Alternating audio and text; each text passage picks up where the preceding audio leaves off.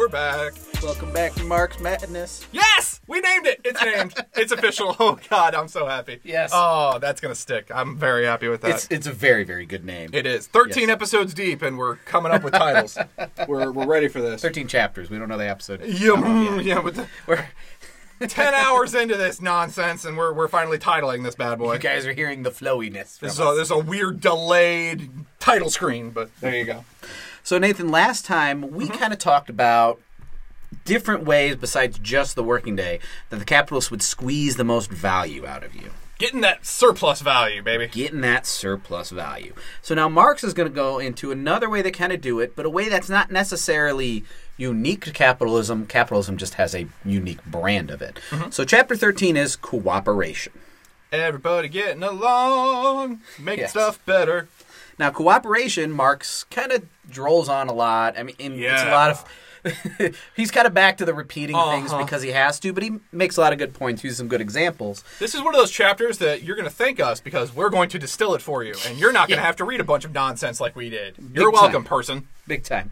But Marx kind of says early on, he says, in each industry, each individual laborer, be he Peter or Paul, differs from the average laborer. These individual differences, or errors as they're called in mathematics, compensate for one another and vanish whenever they're in a certain number of workmen employed together. So whenever you get a big enough number of people, average comes out. Everyone's the same. Yeah, and he's kind of explaining something that was assumed way back in the beginning. You know, we talk about average congealed labor brings that value, right? Yep. And when you read it, he goes into that real hard. We kind of had to glaze over it for summation purposes, so it's not like we just said it. Yeah. But here he's kind of chipping back at that. He's saying, hey, you know, I mean, you have a small enough group, right? There's a big difference between 3 lazy people and 3 hardworking people.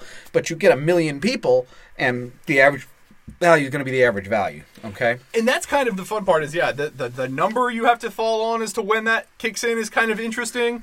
And this is another delightful Marx burn, and I feel like that's my role here is to bring up Marx burns.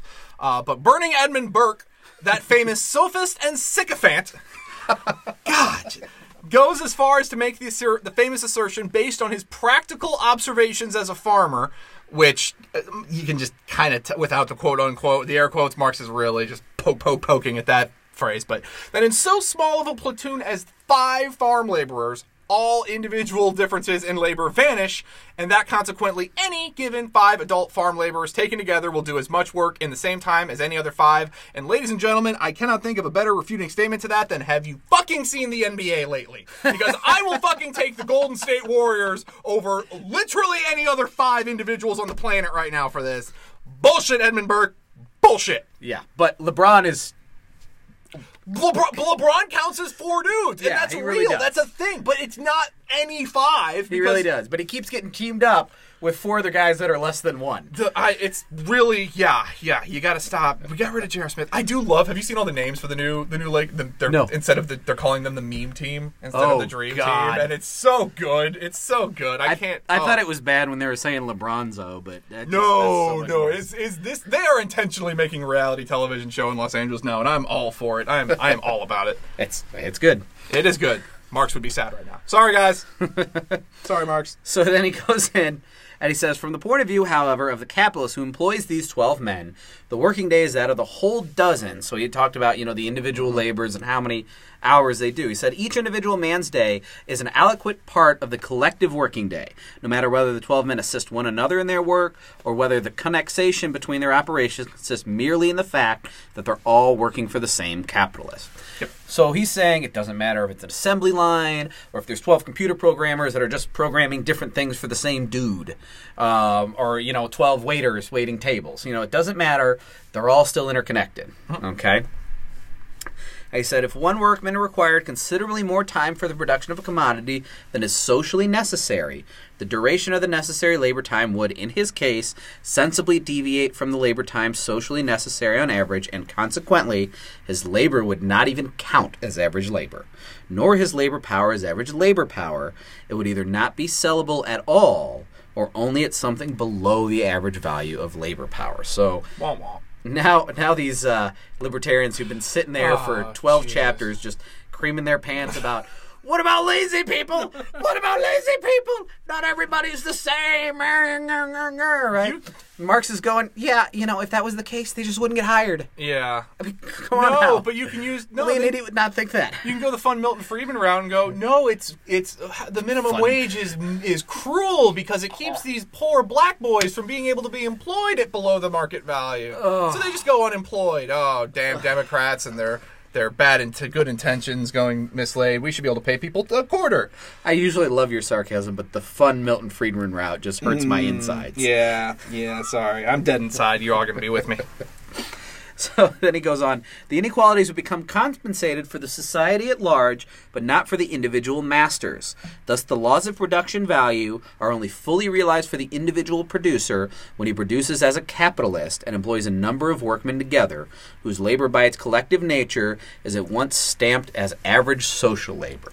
So basically, if you're, in small groups or individuals or you're working with a partner or something like that, the only way this system works the right way is if you're employing enough people to completely squash out variability.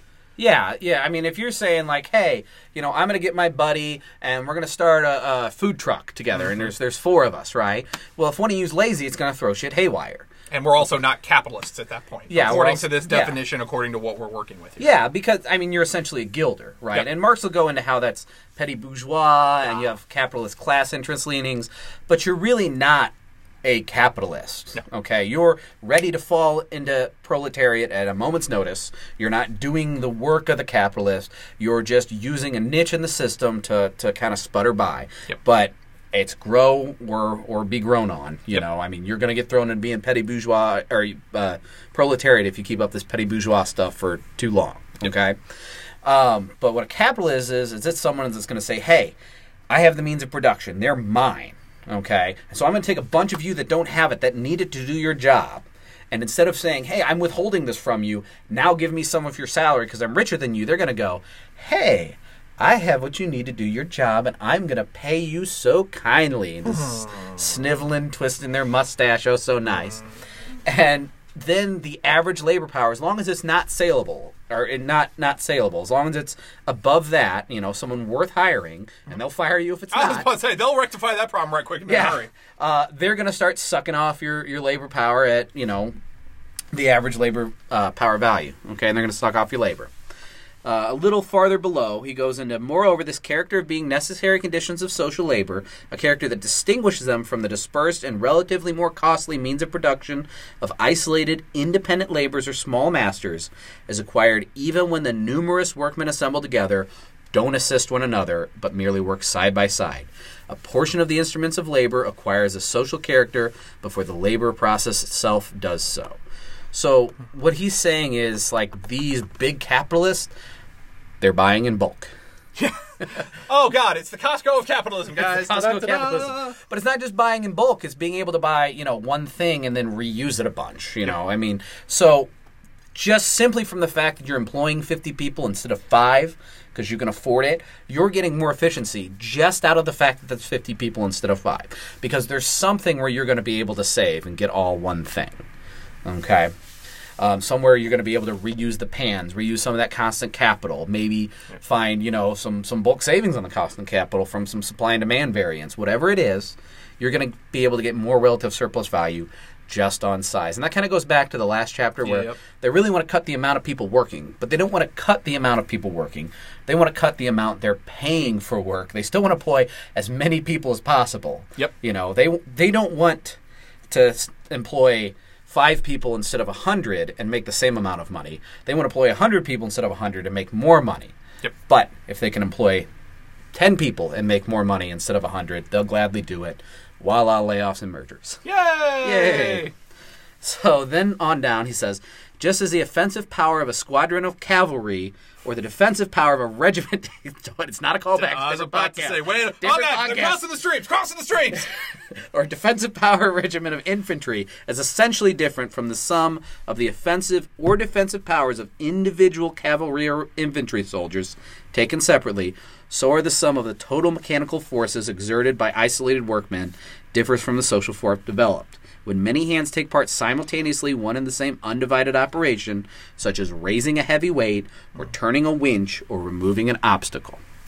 So he's saying, many hands make light work. Yeah, it's pretty. I mean, it's pretty straightforward, and it's something that I don't think that, again, this is anything that anyone's like questioning. You kind of intuitively know this if you've ever done work in any capacity at all. I mean, this is something so obvious that capitalists will openly admit it in inspirational work harder poster. Many hands make light work, right? I mean, Hang on, Katie. Yeah, it's very, very true. It's also kind of an interesting thing that he immediately brings up armies being more numerous here, because that's something that some other Marxists will play on with, like, hey, their class may have better weapons, but every revolution happens with worse weaponries. There's just more of us. Yeah. But we'll pop that vein later. We'll get there. Yeah, we'll get there. He says, apart from the new power that arises from the fusion of many forces into one single force, mere social contact begets in most industries an emulation and a stimulation of the animal spirits that heighten the efficiency of each individual workman. And this is also something that you definitely know if you've been in any place where there's even if it's not directly competitive, people are competitive. You put two people next to each other, no matter what you're doing, and a certain part of you is going to, in most instances, go, I want to make more widgets than the guy next to me. I'm going to out-widget that motherfucker. Here I go. Not again. It's not like you get something extra for that. You've just made more widgets for Captain Capitalist, but you don't know that, and he gets to take advantage of it. Yeah, I mean, there's a lot of anti-union people that make take your anti-union coffee break jokes, but it's a good damn thing unions do that. And even with that, even in those unions, you're still going to get competitive. You're still going to drive on each other. Yep. You're also going to learn from each other, learn tricks of the trade. I can't talk today. It's unimportant. Tricks of the trade, little hacks, things like that, and so you're going to pick up other skills from other people talking, what we do, training, all that stuff. So working as a group is always going to make you better, faster as an individual, plus you're adding the group efficiency. Yep. He's going to blather on a few more pages. Yeah, he really did blather. He got into some Aristotle bullshit, and we all know that's not fun. But then he goes, when the laborer cooperates systemically with others, he strips off the fetters of his individuality and develops the capability of his species. Yeah. Now, that's one part serious, because humans are social creatures, and one part normal Marx sarcasm. Like, oh yeah, you get to strip off being a complete social human being, and you get to be the cog in the wheel you were born to be, buddy, Yeah. It's sad, but it's very accurate. It's incredibly true. Very accurate. So he says, the payment of 300 workmen at once, though for only one day, requires a greater outlay of capital than is the payment of a smaller number of men week by week or during the whole year. Hence, the number of laborers that cooperate, or the scale of cooperation, depends in the first instance on the amount of capital that the individual capitalist can spare for purchase of labor power. In other words, on the extent which a single capitalist has command over the means of subsistence of a bunch of laborers. And the second part of that in other words, I think is really key too. Yeah. That's why there's got to be unemployed people. That's why they got to keep you poor. If they don't have control of your means of subsistence, they can be as rich as they want. Yep. Right?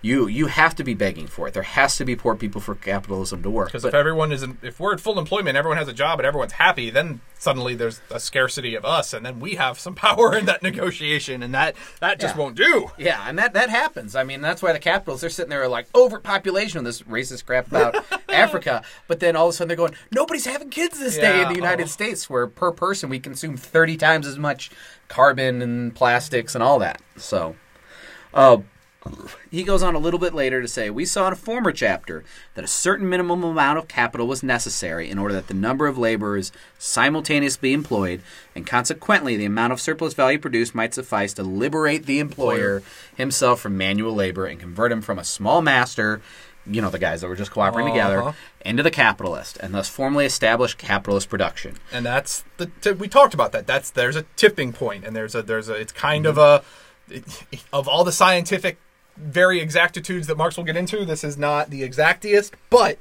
it's kind of I know it when I see it sort of thing. There is a difference between someone that is able to, that works alongside his people, I don't need for propaganda value or because he has to, and someone that literally takes his hand off the wheel and the place runs itself and you just sit at home and rake in your profits at that point. Yeah, I mean, there's a big difference between a food truck, a tool shop guy that really owns you and is capitalist exploiting you, but he'll sit there and work on the tools next to you and kind of make you feel better about it, even though it's bullshit. And Jeff freaking Bezos, I mean, those are three different things. And Marx is like, duh, of course. They are indeed. Yeah. And he says, we'll now see that a certain minimum amount is necessary condition for the conversion of numerous isolated and independent processes into one combined social process. We also saw at first the subjection of labor to capital was only a formal result of the fact that the laborer, instead of working for himself, works for and consequently under the capitalist. But by cooperation of numerous wage laborers, the sway of capital develops into a requisite for carrying on the labor power itself into a real requisite of production. That a capitalist should command the field of production is now as indispensable that a general should command his field of battle. So he's saying, at this point, and this is talking about alienation of labor, okay? Yeah. Used to be you maybe were a watchmaker and you would make a whole watch. Well, now that he has so many people employed, so to bring up efficiency, everybody does this little tick. I do this gear, I do this twist, I do this. In fact, the next chapter he'll have a whole paragraph of all the pieces that go into a watch. Yeah. We're not going to read those to you because you're welcome. That's why you're here. God, no, we're not. But anyway, you have all these pieces. Well, now all these people aren't trained to do the whole watch. Yep. I run in as a computer programmer. I don't know how to do networking shit. Yep. Troubleshooting, I know about as much as to handle my own stuff so that people don't go, oh, the IT guys are idiots, And I think everybody in any capacity of work kind of deals with this, and you see it more and more. You have specialized, you have your sales people, and then you have your operations people, and both sides bitch about the other side because both sides don't understand the full picture, and it's almost like that's intentional so that you don't have any kind of cooperation in that, and there's that friction that seems to drive everybody. So the capitalist makes that necessary. So now not only is he necessary because withholding the means of production, now he's necessary because you couldn't make this without me. So he's gaining more social power, okay, for absolutely nothing other than being rich. Yep. And this chapter is also going to get into now he's going to need a special type of laborer to do that. A special labor, like a robot laborer? Okay, robot. More like a man that tells you how to do your job in place of the capitalist and when to do your job and what to do. Maybe a few layers. It's almost like can't say the word bureaucracy. I can't talk today. The assistant to the regional manager. Yes, the kind of guys that get so bad they wind up in intensive care and whatever. Yeah. Those layers of bureaucracy. I mean, capitalists, especially the libertarian douchebag kinds, they love bureaucracy ruins everything. Got to get the government out. Bureaucracy. It's like capitalism causes that, and this is exactly how. Yeah. This is now how they think. I'm a mitigator. I tell you to go here, and you go here, and you go here, and you go here. I'm a general. I have to do that. Now we need that for everything. Delegate. Delegate. And then he goes on as cooperation. That was the manager part. Yep, we skipped that. I skipped that. Let's see. He was also talking about how ancient societies would use cooperation. Yes. They just weren't the nature of capitalism. Yep. So he was talking about Asiatic and Egyptian kings, Etruscan theocrats, and even modern society, and what's been transferred to the capitalist with in-stock companies and a collective is this simple cooperation of gigantic structures. Yep. Okay. And this is the fun part, and I think this is where it's not. I don't know if this is exactly the same thing or if this just peeved me the right way, but am I the only one that gets like wildly kind of angry when people start saying that the only way you could have built these grand, fun sculptures back in the ancient times is aliens? Because we just can't conceive of the concept of people that weren't white dudes with cranes building things. Like, it just boggles the mind, like What's incredible, and the reason it took so much, people think like, well, there's no way slaves did this, because the slaves didn't do that. No. The slaves were sitting there making their food and beckoning and washing their feet and shit. It was the regular everyday Egyptians going up and making the pyramids. It was a point of pride. Yeah. They loved that shit. Yeah, that was the thing, and they were very good at it, and it's amazing how you could pull that off. Yeah, so the quote I was going to pull out, and he said, "It has happened in times past, these Oriental states, after supplying the expenses of their civil and military establishments, have found themselves in the possession of surplus, which they could apply to works of magnificence or utility in the construction of these, or command over the hands and arms of almost the entire non-agricultural population, has produced stupendous monuments that still indicate their power. The teeming valley of the Nile produced food for swarming non-agricultural population, and this food, belonging to the monarch and the priesthood, afforded the means of erecting mighty monuments which filled the land." So he was talking about how, you have this cooperation, now you're going to have surplus, okay? And capitalism creates a surplus, but that surplus isn't put to good use to stow away for the winter later or make sure they're having quality. You know, this poverty is a necessary tool of capitalism. So what are they going to do with all the surplus? Well, they're going to start making this cooperation on a class level. They're going to start working together. And I love that he brings in stockholders for this, because this is really what stock is. Stock is American monuments. This is our pyramid bullshit, is what the New York Stock Exchange is. But instead of our pyramid being something that will last, that 2,000 years from now, people will go, wow, it's incredible that humans did that. It's just money making more money. Yeah, and it's kind of, it goes back to we talked about it, I don't know if it was last week or how long ago it would have been at this point, but the constant pointing of what you can tell kind of where a society values, because, you know, in our capitalist societies, we see a lot of, we pride ourselves on these innovations and these, you know, where by the nature of the system we've created, we are showing what we value, and what we value is gadgets and things and frivolity and all of that kind of stuff. Whereas it's commodities. It's commodities. It's purely commodities. Whereas you look at some of the more socialist societies and you see much heavier investment in healthcare, things that are not necessarily tangible, that don't make anyone a profit, but whoa, look at that what that investment, infrastructure, things like that are not sexy, that do not have this return on capital, but that leads to a fundamentally sound society for everybody. And this is, again, getting to the heart of it. You know, you saw these, you know, there was no capitalism going on in ancient Egypt. And again, there's a whole bunch of, I'm not pointing to ancient Egypt as some sort of, you know, great model society. But shit, you know, you can get stuff done without capitalism. You don't need it to survive. Yeah. So now we're going to move on to chapter 14. And chapter 14's, I have a little trouble detailing the beginning because it's just so droll. This is one of the short, too long I didn't read. Chapter 14. Machines. They cool. They do stuff. Machines are useful.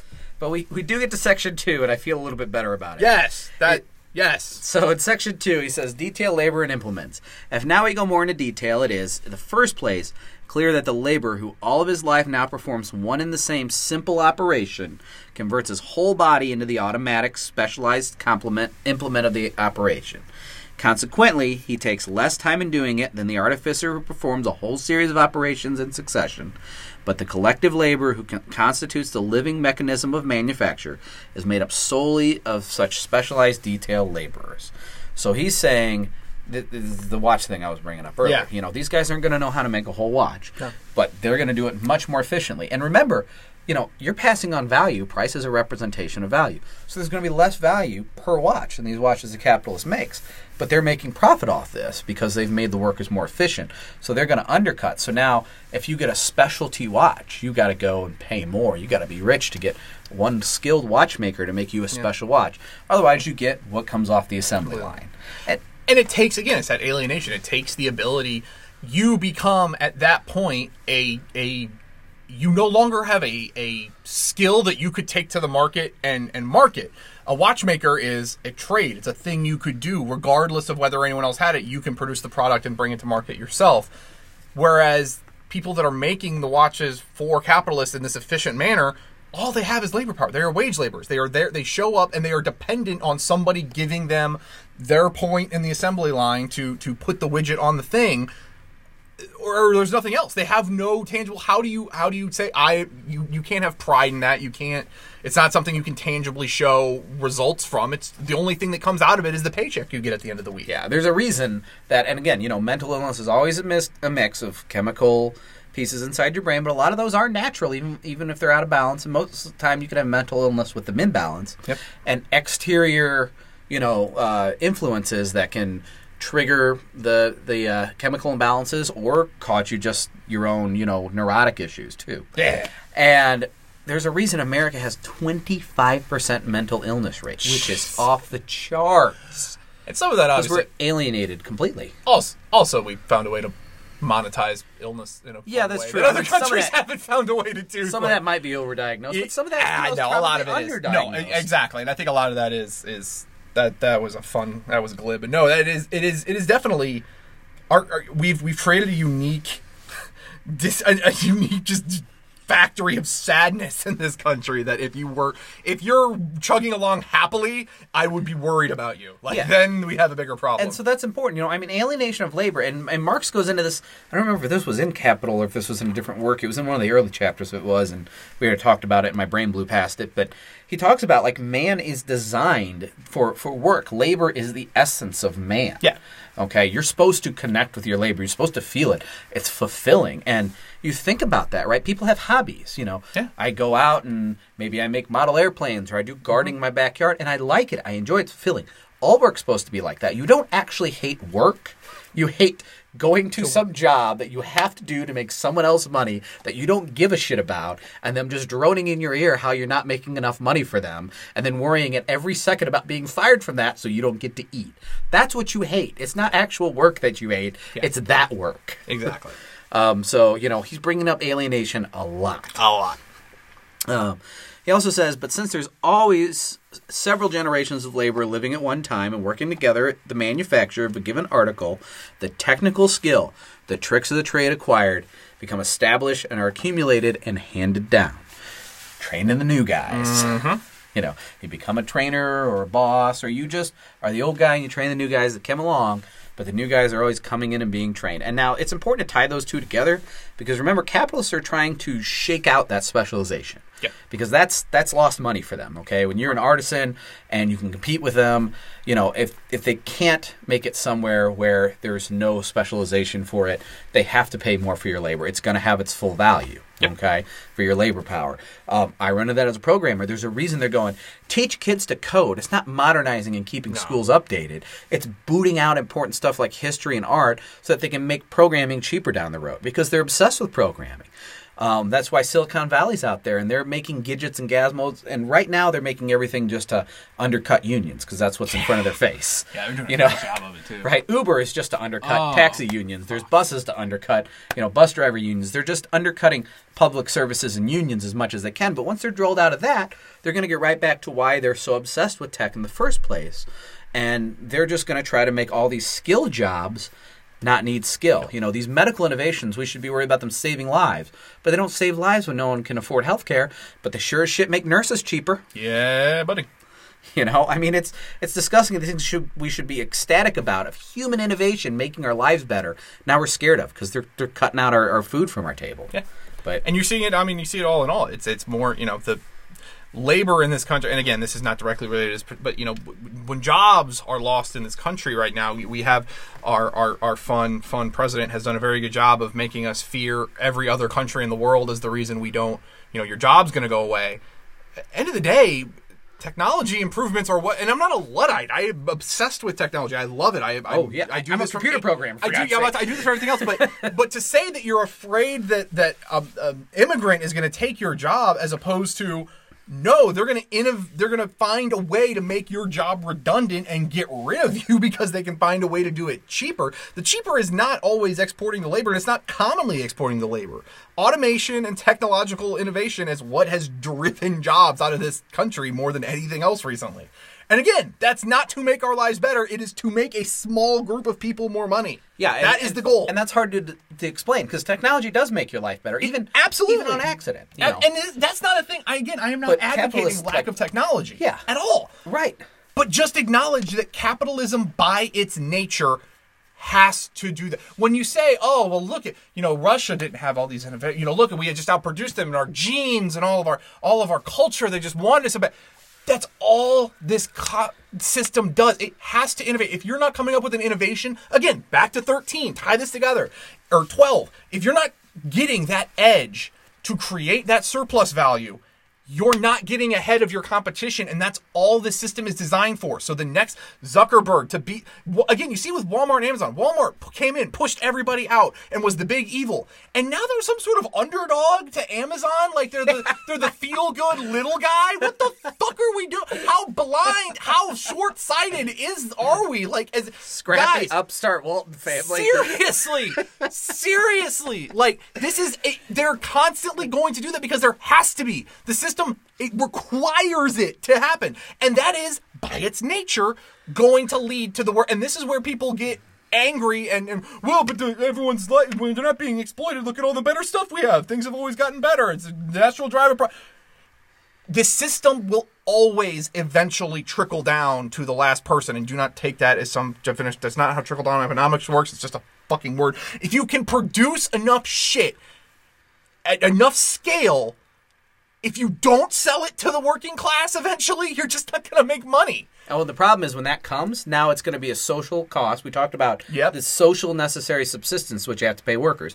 So now that's going to be a social necessity, and it's going to be that much harder for poor people to afford. So now you're deciding between a phone and food, but you're really deciding between a food and food, because that cell phone is how the shit you're going to get a job. It's how the shit you're going to apply for your paperwork and keep up with your, hey, you need to go turn this stuff in. So all of a sudden it becomes a necessity. So all these great innovations now all of a sudden are a requirement for survival, not a luxury. It changes the base level. Yeah. It changes the base level of what it requires to subsist in this economy, and it never is going to slow down. It's not getting easier. We're getting cheaper widgets because we're importing those widgets and exploiting somebody else's labor because we found a new niche, and eventually they'll run out of that, and it's going to get fun then. And the capitalists love going, oh, they got these iPhones. Why the hell can't they eat? And it's like, that's a $500 phone that's not going to feed me for a year. No. And it's a $500 phone that you convinced me to get for nothing because you've locked me into some sort of contract that keeps me perpetually running on the wheel and pay you. And I needed to get the job you're screaming about me not trying hard enough to get. Yeah. It's insane. And again... And I got to now value that over a place where I can take a shower. Yeah. And man, it'd be great. Man, it's a good thing that we have these public libraries where people can go and utilize some of this local technology. Oh, no, Amazon's going to come run libraries now, guys. God. No, it's going to save us money on the taxpayers because, just fuck everything. Yeah, that hurt. That hurt to read. It just made me blindly angry. But, pay attention. All of this stuff ties together. Yeah. So now he's going to talk about the different types of manufacturing. Some of this is kind of dated. He talks about glass furnaces and all that stuff. But one quote I wanted to pull out of there. He said, the organization of each group is based on the division of labor, not division of labor, but the bond between the different groups is simple cooperation, which is by using in common one of the means of production, the furnace, it causes it to be more economically consumed. So that is him underscoring what we mentioned earlier where, hey, you have more workers, and just on the fact that you have more workers, they don't have to take all these steps and be an assembly line. Mm-hmm. Or, find this bulk Costco business thing. They just have to have one thing they can share because you're going to reuse it, That's something where you work in a restaurant, right? They're going to have dishes that takes you 4 hours to make, and they'll bring out in 15 minutes because they can spend 3 hours prepping it, and then they know they're going to sell it, and they'll set it up. That's something I dealt with, working in a restaurant, how they do appetizers. You have spinach artichoke dip. You're going to mix it all up and stick it in a tub at the beginning of the day, and then you're going to shove it in a little ceramic bowl and nuke it and send it out with some toasted pitas. Now all of a sudden something that takes you 20 minutes to make at home is bam, it's done in 1 minute as soon as you get your order in. Yeah, if you ever get ribs at a restaurant and then you have a real person come over and make ribs at your house and you're like, wow, I wonder how they did that in 5 hours, but I can get it in 10 minutes at Chili's, just don't think about that too hard because it'll make you very sad. But remember, just cooking those ribs, you're not going to be able to stay in business because you're going to have to charge more. Yeah. Nope. So... then he goes down a little bit and says, since the collective power has functions, both simple and complex, both high and low, his members, the individual laborers, require different degrees of training, must therefore have different values.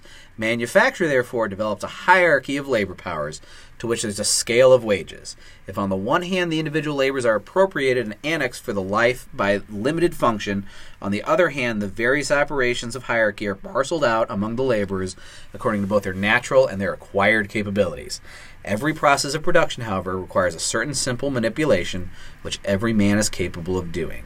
They too now are severed from their connexation with the more pregnant moments of activity and ossified in exclusive functions of specially appointed laborers. Hence manufacture begets in every handicraft that it seizes upon a class of so-called unskilled laborers, a class which handicraft industry is strictly excluded. So no one employs all skill. So remember, value is congealed value. I mean, Marx was right to understand the entire economy of that. But just like supply and demand can still vary on an individual basis. On an individual basis, congealed value is what's going to give these guys value, but there's going to be value to skill. That training's going to come in and it's going to make your labor more valuable with that skill. But the skill is going to deride down. There has to be some unskilled work. You can't just be a pure artisan owner of a capitalist. You're going to have to pay too much for the labor and not make margin. They're making their variable capital off that unskilled labor, not really off the skilled labor. They're making some or they wouldn't employ it. But they're really making off You the got unskilled one labor. Johnny Ives, and then you got a billion freaking people over in China that are putting together the actual phone. Yeah, I mean, it's the hamburger and fries of fast food, right? You know, I mean, everybody thinks of the hamburger, and they're making like 20 cents off that.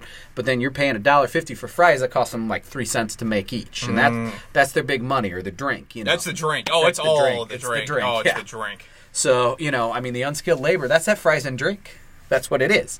You know, so you can say, oh, well, you got to do doctors, and you got to pay people more, and obviously you want to be skilled labor. You want to be that burger. You want to be the headlining menu guy. But they're going to try to make those guys go away anyway. Yeah. And they're making their money off those drinks and fries, and that's necessary. Then he's going to get into Section 4, the division of labor manufacture in society. So now he's going to talk about, well, division of labor was something that happened before capitalism. Capitalism is going to alienate you because you're not seeing the end of the labor, and he's making these managers possible because it's not your vision or a collective vision that's going on. You know, it's going to make these, because it's one guy's vision, these managers necessary. But division of labor already existed, and capitalists abuse that too. So you can say, within a family, and after further developed within a tribe, there springs up naturally a division of labor, caused by the differences of sex and age, a division that is consequently based purely on physiological foundation, which division enlarges its materials by the expansion of the community, and the increase of population, and more especially by the conflicts between different tribes and the subjugation of one tribe to another. Yeah, this part kind of sounds this is one of those, there's not a whole lot of them, but there's some. This is one of those things that I don't really enjoy. Like, I kind of feel like this is one of the more unwoke Marxy things. Like, I don't. Well, yeah, I mean, it was a little dated. He said It's a little gender and dated. age Yeah. and, Yeah, there's a lot of, well, you naturally designate based on the roles you have, damn it, and I don't. I think and if we're taking this forward, it's just one of those chapters that I don't want someone to go like, well, you think that, no, disagree. Yeah, unnecessary. Marx was from Europe. So Marx was from Europe, this yes. colonial family construct is natural to He him. gets it. And that's fine, but That's this, you could strike this entire section and not throw the baby out with the bathwater, so just don't get Yeah. carried away on that, people. yeah, but what he's really trying to say is that, you know, long-standing, there's been division labor at home. Yes. You deal with it every day. You know, your family's going to do different things. You have different chores, roles. Yeah, things like I that. mow the yard, my wife does the laundry, we have divided our labor. Yeah, exactly. And he says where that really shines in is when you have power over someone else. And capitalism isn't where power of someone else started. It's just the most grotesque, hidden way to do it. Because like every other system has made it obvious. You know, I conquer your nation, we're in charge of you. And that's where he brings up the tribes. You know who it is, right? Yeah. So he's saying, yeah, I mean, there's a natural division of labor, but it gets really efficient when you don't care about the other person. And when you don't appear that you're subjugating the other person, when that subjugation is hidden in these 14 layers of free market exchange, I'm giving you a job, this is all beneficial for both of us, bullshit. So then he goes, exchange does not create differences between spheres of production, but brings what are already different into relation, and thus converts them in more or less interdependent branches of a collection of production of an enlarged society. So he's saying, you know, China wasn't different from, you know, let's say Germany because of trade. Yep. You know, China had silk, and Germany had peppers or Racism? whatever. Racism, I don't... Something came out of Europe. We always talk about what Europe gets because we get this chauvinistic history. Whatever they traded out. Yeah. I don't even remember anymore. Long coats, we'll say. Nationalism? It's hard. God, Long what are coats. We're going with long The coats. Ruhr Valley? I don't know. And they would trade that. And then all of a sudden they become dependent because now, you know, silk's going to need to be socially necessary. You know, people are going to preserve food with peppers and salts, and those are going to be socially necessary. And so spices are going to become a dependency. So these societies aren't different because of this dependency. They were already different, but now they've gained this dependency from exchange. Okay. And of course, you know, capitalists are going to seize on that and atomize it down within society. Keep going. In one case, making dependent on what was before the independent. In another case, making independent what was before dependent. So, you know, I mean, Marx really loves these contradictions. He's dialectical, big-time dialectical. And so he's talking about that exchange being a contradiction. That's all I really care about in Section 4. It's a lot of garble. It's a lot of I mean, it matters. It matters. I'm really not doing this chapter justice, but we're trying to get into the points of Marx, and there's some more important stuff in Section 5. And you can that's yes. Okay. So Section 5 is the big juicy one, I think, in this chapter, okay? And it's the capitalist character of manufacture. And so he's going to come down, he's going to say, a manufacturer, in order to make the collective labor and through him capital rich in social productive power, each laborer must be made poor in individual productive powers. Ignorance is the mother of industry as well as the superstition. Reflection and fancy are subject to error, but habit of moving hand or foot is independent of either. Manufacturers accordingly prosper most where the mind is least consulted and where the workshop may be considered an engine and the parts which are considered men. So, I mean, they just want you to be a cog in their machine. God. Continues on. As a matter of fact, some few manufacturers in the middle of the 18th century preferred for certain operations that there were trade secrets to employ half-idiotic persons.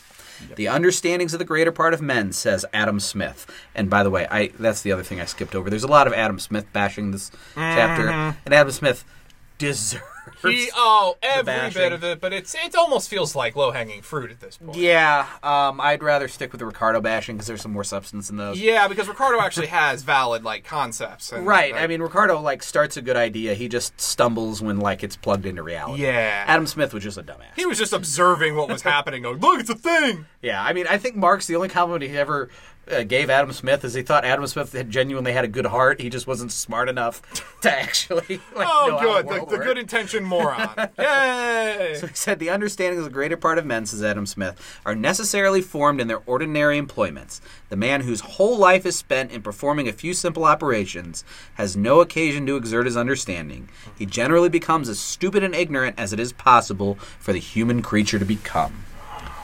And after that, he says, after describing the stupidity and the detail of the labor, Adam Smith goes on, the uniformity of his stationary life naturally corrupts the courage of his mind.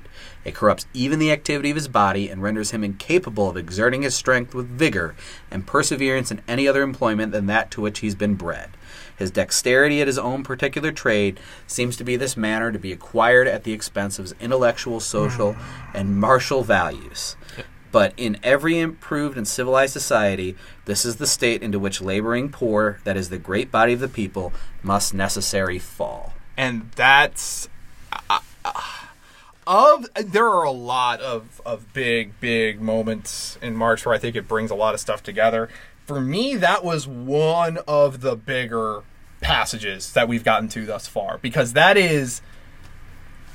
I think you can extrapolate that out pretty far. If you think about that, if you really sit down and think, hold on a second. So think of people that have those sorts of jobs, that are stuck in these jobs where you're in a factory, or you're doing a repetitive task over and over and over again.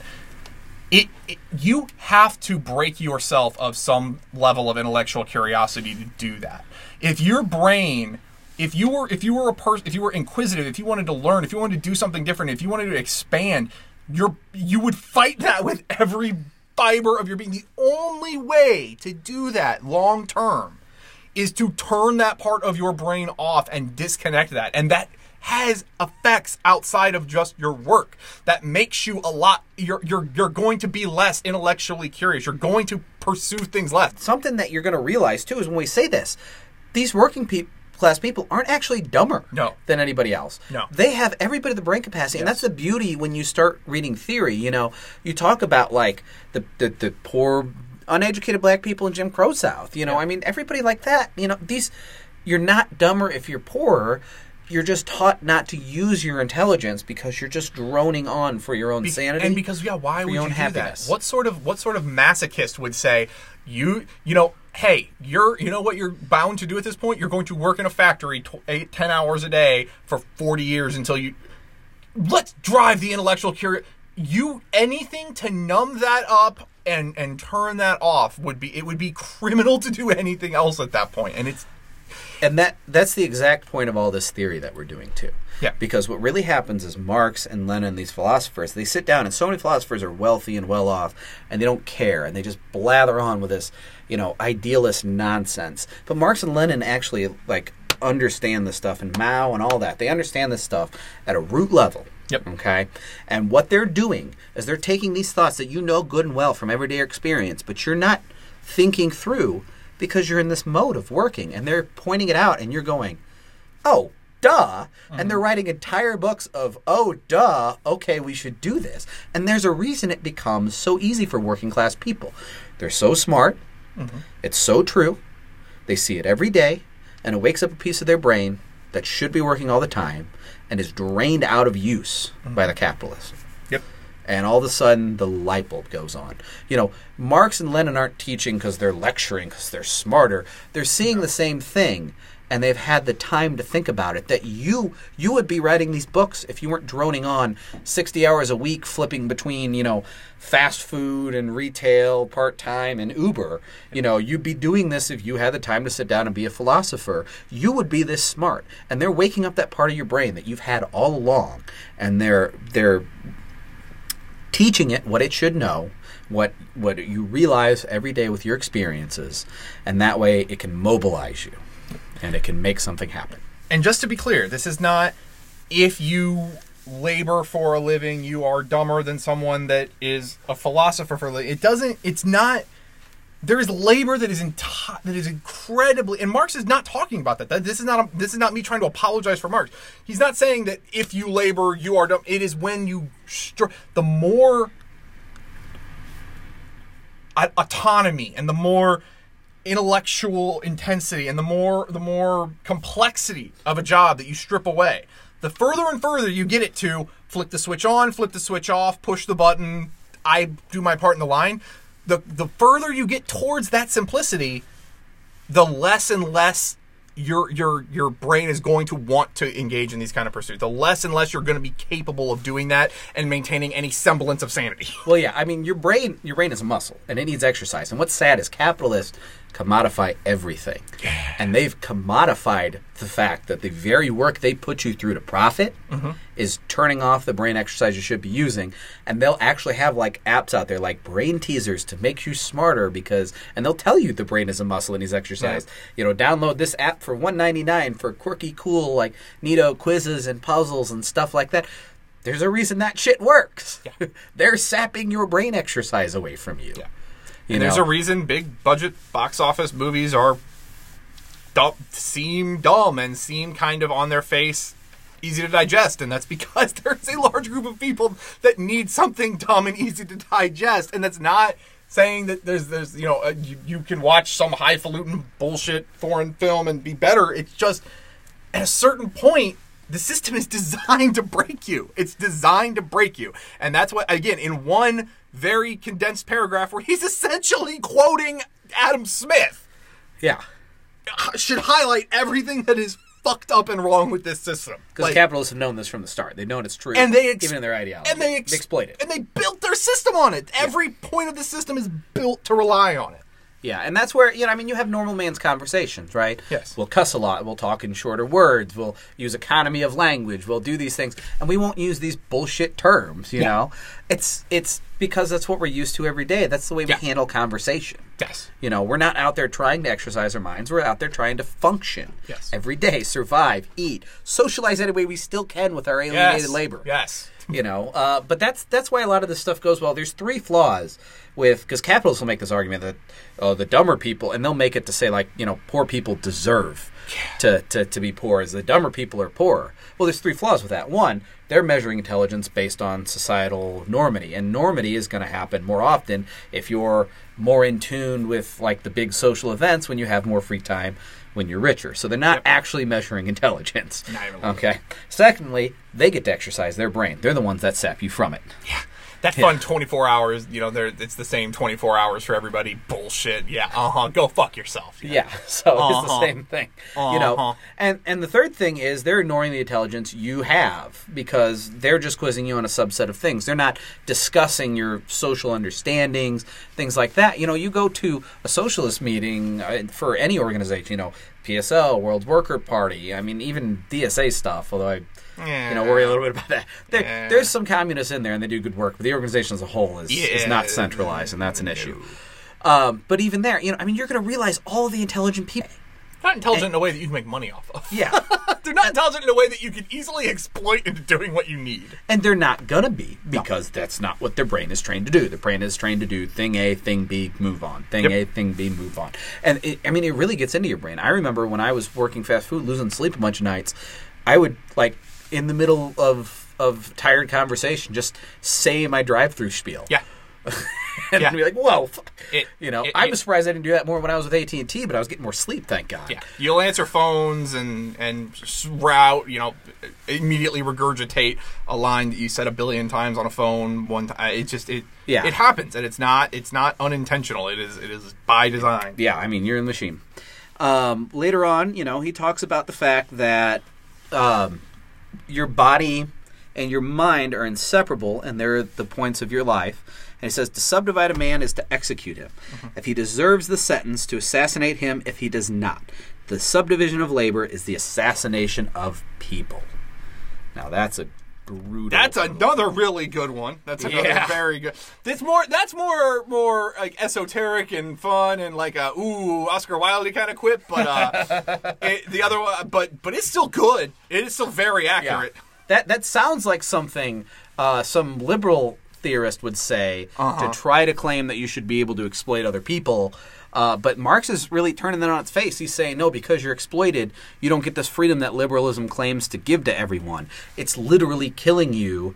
And it's important because then it talks about essentially sovereignty. And it does it at an individual level. And individuality is great. Individualism's bad. We're kind of learning that through this book, and they are distinct. So I don't want to push this as an individualist, but it kind of gives you an idea that we'll move on later on as socialists about the sovereignty of nations. You can have an idea of what socialism is, and nations should progress to that. But the most important thing is sovereignty of nations, because people know what's best for themselves when they have the time to think about it, when they're not fully coerced under someone's boot.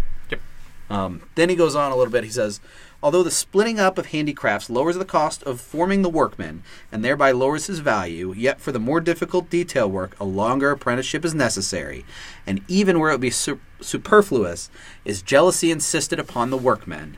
In England, for instance, we find the laws of apprenticeship with their 7 years probation in full force down the end of the manufacturing period, and they are not thrown on one side till the advent of modern history.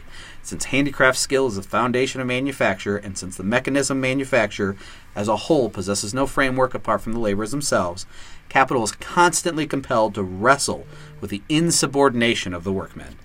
By the infirmary of human nature, says friend Uri, it happens to be the more skillful the workman, the more self-willed and intractable he is apt to become, and of course the less fit a component to a mechanical system in which he may do the great damage to the whole. So again, you think you are not useful. You have opinions. You are not useful. The more you can see the full picture, and the more you can put it together yourself, and realize how little you need the capitalist other than the things he is just completely withholding from you, the more less likely you're going to be to keep everything peaceful and copacetic in the workplace. Yeah, I mean, here's the thing: is the system makes you not realize your own value because you don't have it as leverage, because you've lost it as leverage. You'll see people getting contracts at the city and be like, why did the city pay $100,000 to have a programmer do this for a year? Well, that's pretty standard price for a programmer to do a contract, because, they can demand a lot with their skill, and then they're going to have health insurance, right?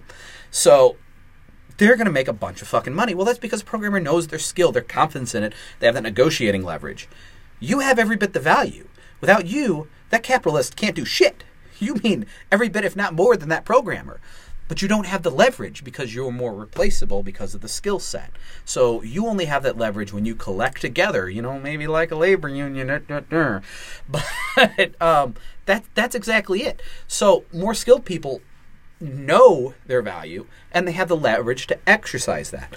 Less skilled people don't know their value, and unless they collectivize, they don't, even if they know their value, they don't have the leverage to exercise it.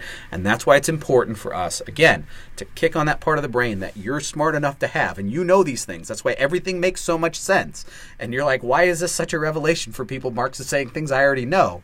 It's pulling the words out of your head that were always there and putting them into a coherent thought with a part of your brain that's been put to sleep by capitalists, and saying, work together, collectivized, use this power, seize these means of production. You're the force of all the value.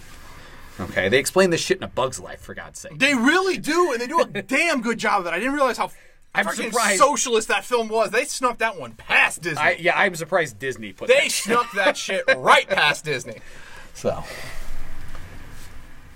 and that's really all I've got for chapter 15 or for chapter 14. 14. Oh, yeah, I was about to say no. 15's a biggie. It's a coming, guys. It's a coming. 15 is probably the biggest chapter in the entire book. Daddy's got to go to Vegas to absorb it. Yeah. So and there'll be some charts and things. So oh God, make sure you have your book with you. Make sure you have your book. I have the book. In the meantime, this has been Mark's Badness. It never gets old. Yeah, it's so good. Yeah. Oh, it was good. Thank you, Spencer. Right. Shout out for title. Yes. Bye. All right. Bye.